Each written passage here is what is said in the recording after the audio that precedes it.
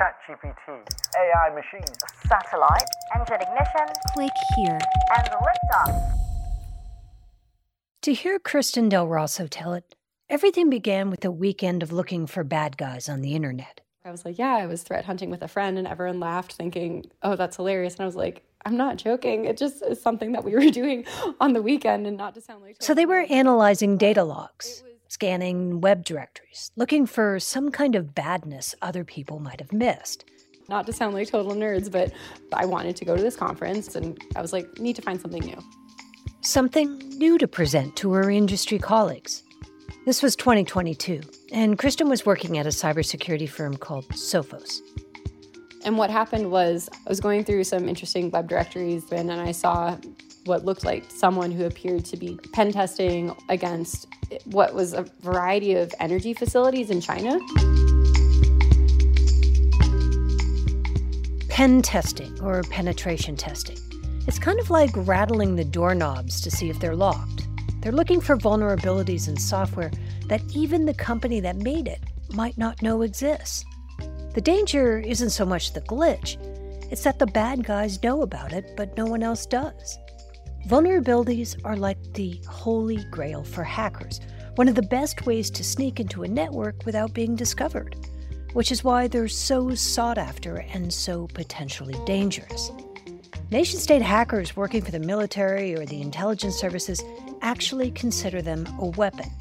So much so, they've been known to pay millions of dollars to buy them so they can leverage them. And as Kristen was poking around, she thought she spotted signs of someone, she wasn't sure who'd found one of these holes and was trying to see if it would let them into the networks they weren't supposed to be in. And I was like, well, this is interesting. Why does someone appear to be running tests against, 50 plus energy facilities in all these different districts, and then there's...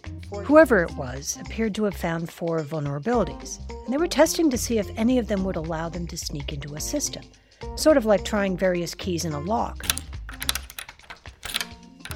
Does this one get me into the network? How about that one?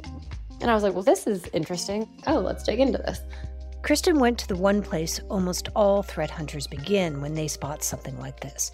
There are these publicly accessible databases with lists of known vulnerabilities and their possible fixes. Typically, these databases are pretty complete. Companies want to report bugs before some hacker takes advantage of them so they can quickly send out a patch and help maintain people's confidence in their products. When they find a bug, it gets added to these databases, which means when researchers like Kristen run into a vulnerability, they can just look it up and see if it's a known one or a new one. And that's what she did. She started searching through the databases for the 4 bugs that the hacker was trying to exploit. And almost right away, she found the first 3. But the 4th one, Kristen couldn't find it anywhere. And the file name had this strange prefix, the letters CNVD. It was listed as CNVD, and I had never seen that before. So I was like, oh, let's dig into this. And I looked up CNVD, and I was like, oh, goodness. Oh, goodness, because it turns out CNVD stood for the Chinese National Vulnerability Database. And Kristen thought, what the hell is that? This is a whole new database. And I just fell into this rabbit hole and went deeper and deeper. A rabbit hole that took her into the world of Chinese computer bugs, Middle Kingdom hackathons, and what would turn out to be a very different, potentially dangerous way of using all those vulnerabilities that companies dutifully report.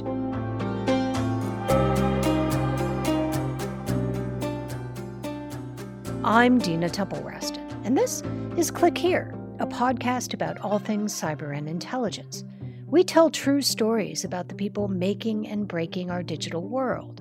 And today, an episode about the building blocks of hacking, vulnerabilities, and exploits, and how China is flipping the script on how the world thinks about them both. In China, they're saying, we own everything. If you're operating here, we own it all. Stay with us. If you're looking for a daily guide to cybersecurity news and policy, sign up for the Cyber Daily. from Recorded Future News. It serves up the day's most interesting and important cyber stories from our sister publication, The Record, and then aggregates all of the big cyber stories you might have missed from news outlets around the world. Just go to therecord.media and click on Cyber Daily to get all you need to know about the world of cybersecurity right in your inbox. Hello, I'm Adam Fleming from the Global Story podcast from the BBC World Service. We are looking at Lina Khan, the face of the US government's battle to regulate big tech. She's already redefined the way we talk about monopolies. Now she's taking on the likes of Amazon and Meta. But who is she, and will she win? The Global Story brings you fresh takes and smart perspectives from BBC journalists around the world. Find us wherever you get your BBC podcasts.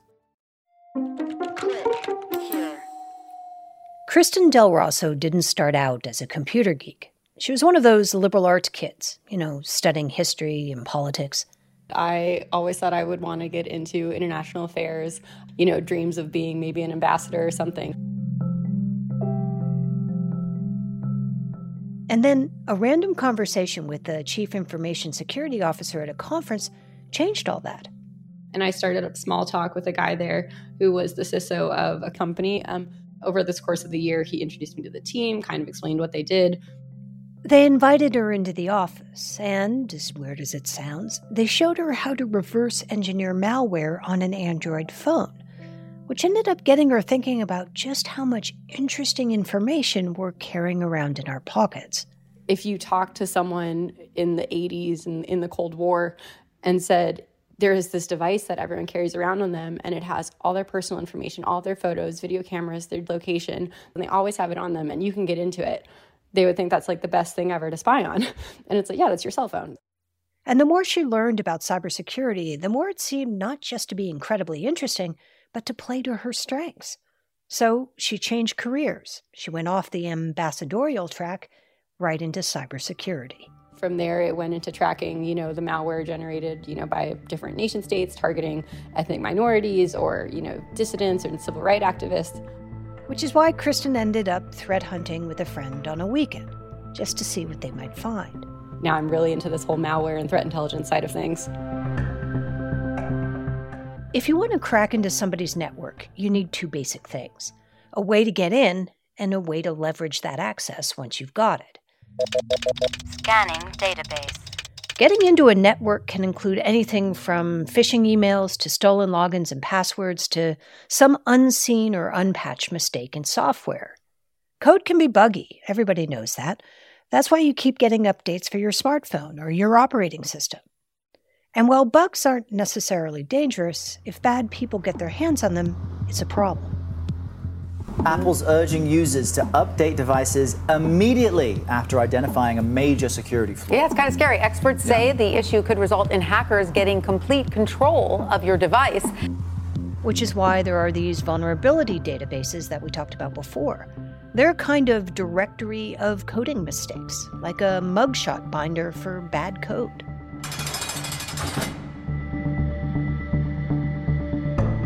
The idea is to help make products better and prevent bad guys from breaking into networks and wreaking havoc. There's a nice one-for-all, all-for-one vibe to all of this. And typically, to help keep things tidy and searchable, these databases use simple naming conventions. Things like CVE dash the year dash whatever number of vulnerability is. But if you look at China's catalog of bugs, it's not like that. Not only are the naming conventions not user-friendly, the whole process seems downright hostile. For one thing, the database is only open from 8 a.m. to 8 p.m. Beijing time.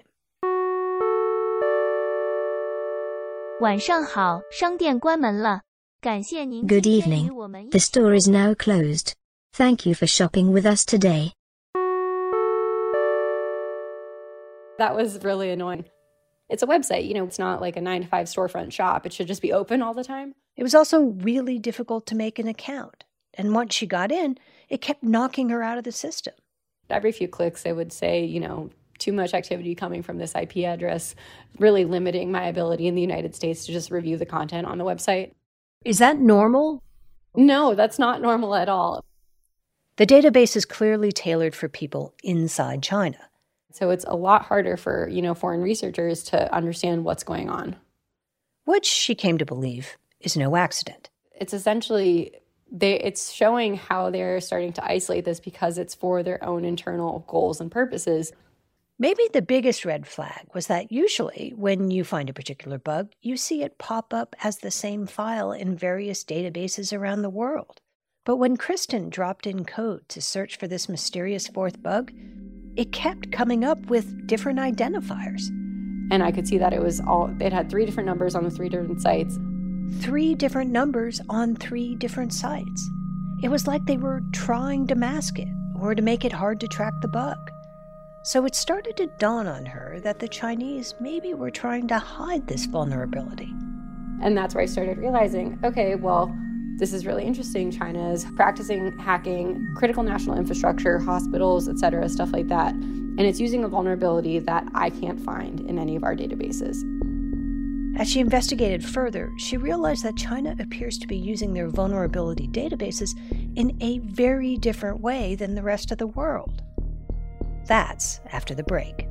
Stay with us.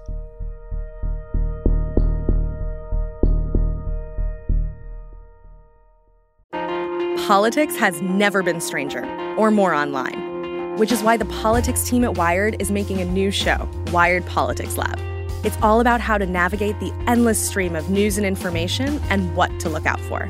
Each week on the show, we'll dig into far-right platforms, AI chatbots, influencer campaigns, and so much more. Wired Politics Lab launches Thursday, April 11th. Follow the show wherever you get your podcasts. You're listening to Click Here. I'm Dina Temple-Raston. As Kristen dug into the vulnerability shell game China was playing, she saw it went much deeper than she'd initially realized. Because for as long as these databases have been around, they've treated all this like something we're all in together, sharing information about vulnerabilities for free as part of the greater good. But over the past 6 years, it appears China has taken a much different view. And if you want to trace the shift back to its beginnings, it would lead you to a very famous hackathon, where contestants race to break into various systems. And welcome back to Vancouver for day 2 of the Pwn to Own security competition. Pwn to Own is the world's biggest hacking contest. It's been going on since 2007. It has been a day full of fireworks downstairs. The competition takes place in Canada, and teams come from all over the world to see who can discover and exploit critical flaws in popular software products. He was able to evade all the defensive mechanisms by using a sandbox. There are cash prizes, points awarded to various teams, and typically, information about the vulnerabilities they find are turned over to vendors like Google and Adobe and Microsoft. Chinese teams with names like 360 Security, Tencent, and Ether Edge were cleaning up at these competitions. For his final act, he took out Apple Safari using a... And things went on this way for a long time. But then, a few years ago, the Chinese government decided to do something a little different. The government and the Ministry of Public Security passed regulations stating that vulnerability researchers could not leave China to participate in these competitions. This is Dakota Carey. He studies Chinese hackers for the Atlantic Council and works at a U.S. cybersecurity company called SentinelOne. He's teamed up with Kristen to try to get to the bottom of what China is up to. And the best that they can tell is that this big shift of banning Chinese hackers from foreign competitions came around 2017. And so they effectively were saying, you can't disclose these vulnerabilities overseas for cash. China still wanted its hackers to find vulnerabilities, that was certain. What they didn't want to do is share them with the rest of the world. So they brought it in-house. They set up their own competition inside China called Tianfu Cup. The Tianfu Cup, China's answer to Pwn to Own. Their teams, cash, prizes, but the results stay at home. They give you the list of targets in advance. You show up, and if you're able to put the exploits together, you can win a lot of money. Consider the 2021 Tianfu. Chinese hackers there found vulnerabilities and hackable flaws that were able to take down Google Chrome, Windows 10, and Mac's iOS 15 in just a matter of minutes. And those vulnerabilities they discovered well, they didn't go to waste. A vulnerability from that competition was picked up by the Chinese government within a day and then used to target Uyghurs in Xinjiang.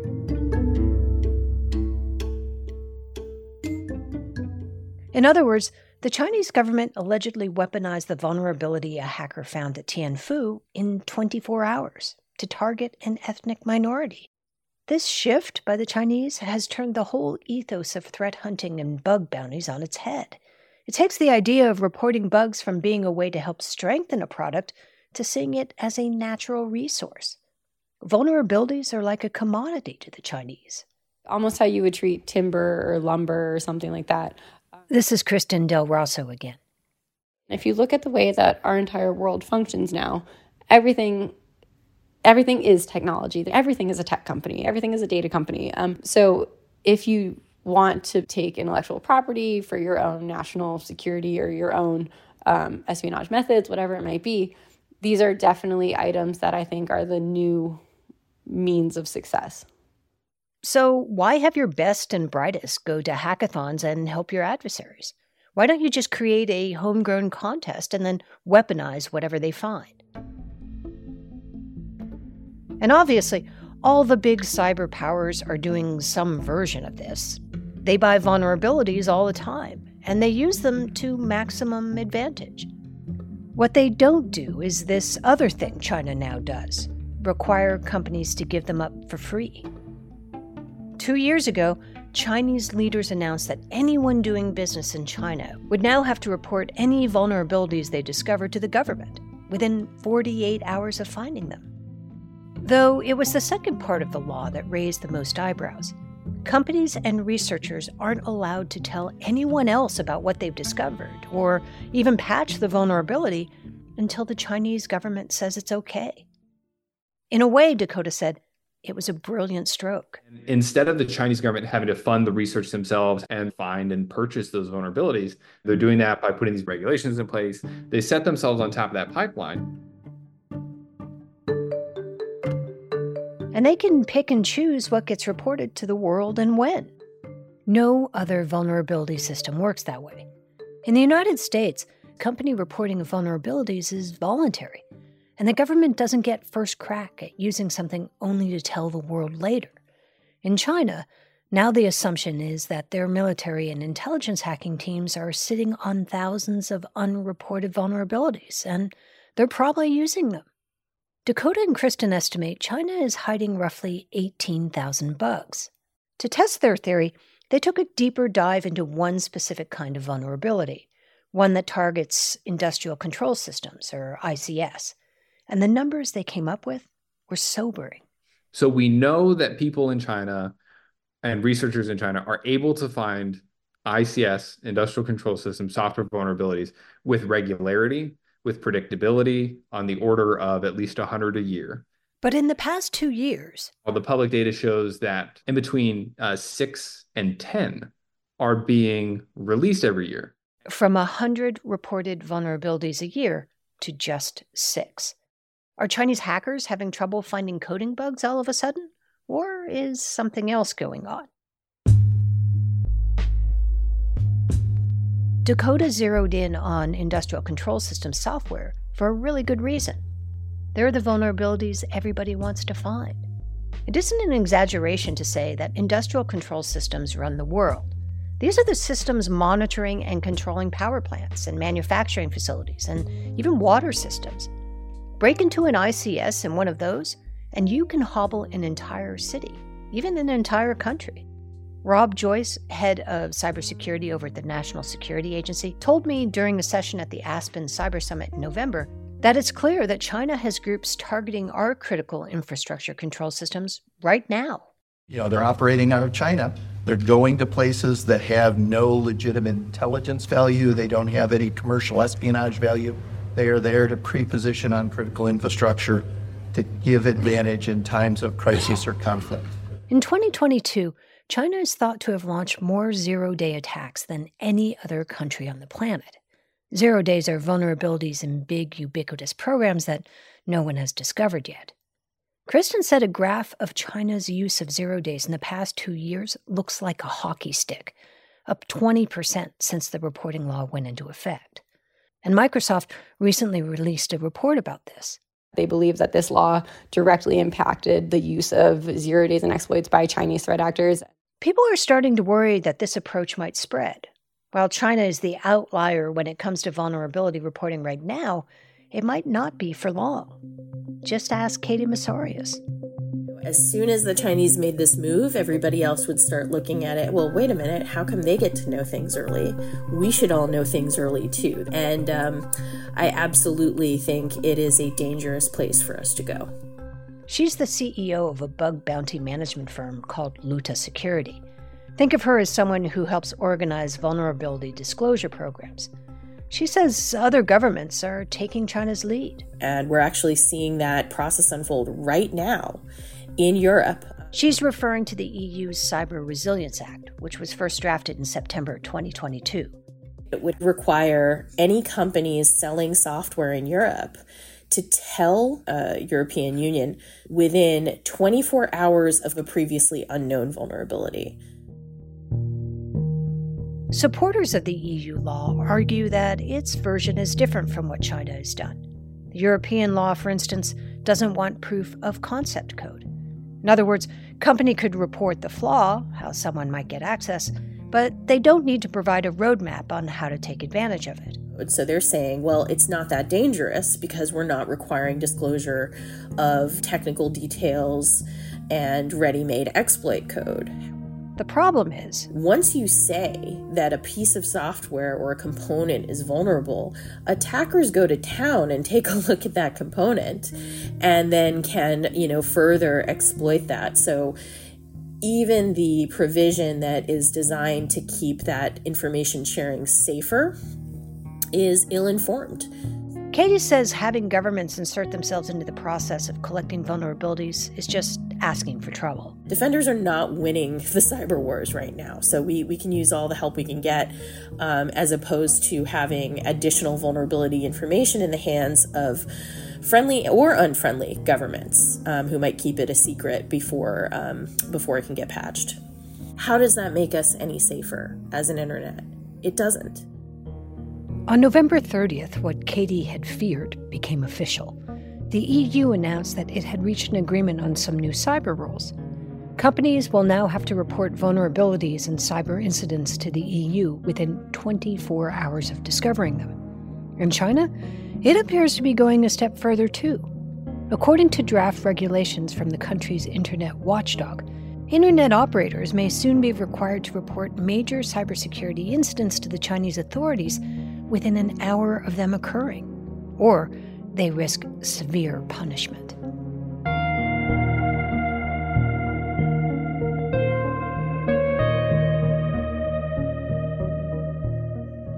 This is Click Here.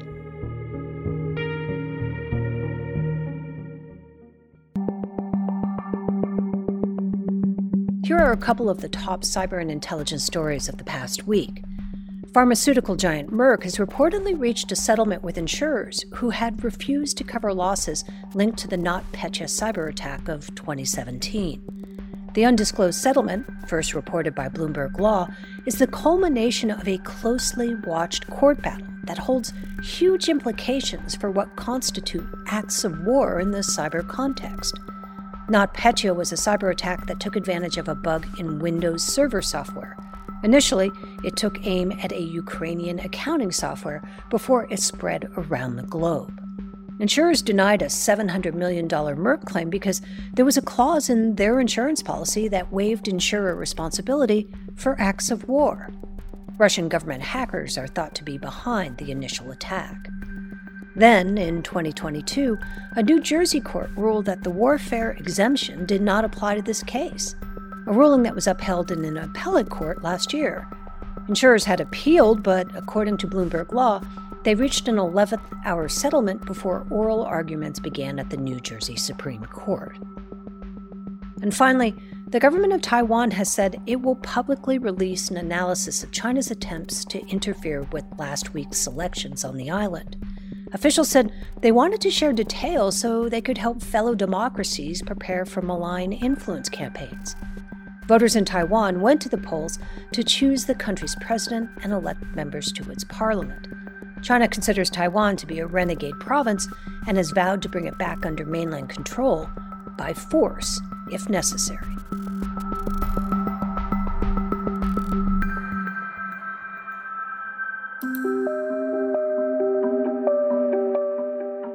Click Here is a production of Recorded Future News. Dina Temple-Raston is the host and managing editor of the show. Sean Powers, Will Jarvis, and me, Jade Abdul-Malik, produce it. Karen Duffin and Lou Olkowski are our editors, and Lucas Riley is our staff writer. Darren Ankrum does our fact-checking. Ben Livingston composed the theme music and other original music you heard. We also use music from Blue Dot Sessions. Megan Goff is our staff illustrator. That's it for this week. We'll be back on Tuesday.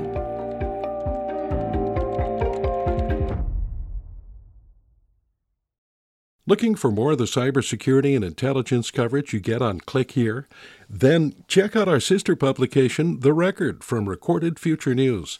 You'll get breaking cyber news from reporters in New York, Washington, London, and Kyiv, among others. And you'll see for yourself why it attracts hundreds of thousands of page views every month. Just go to therecord.media.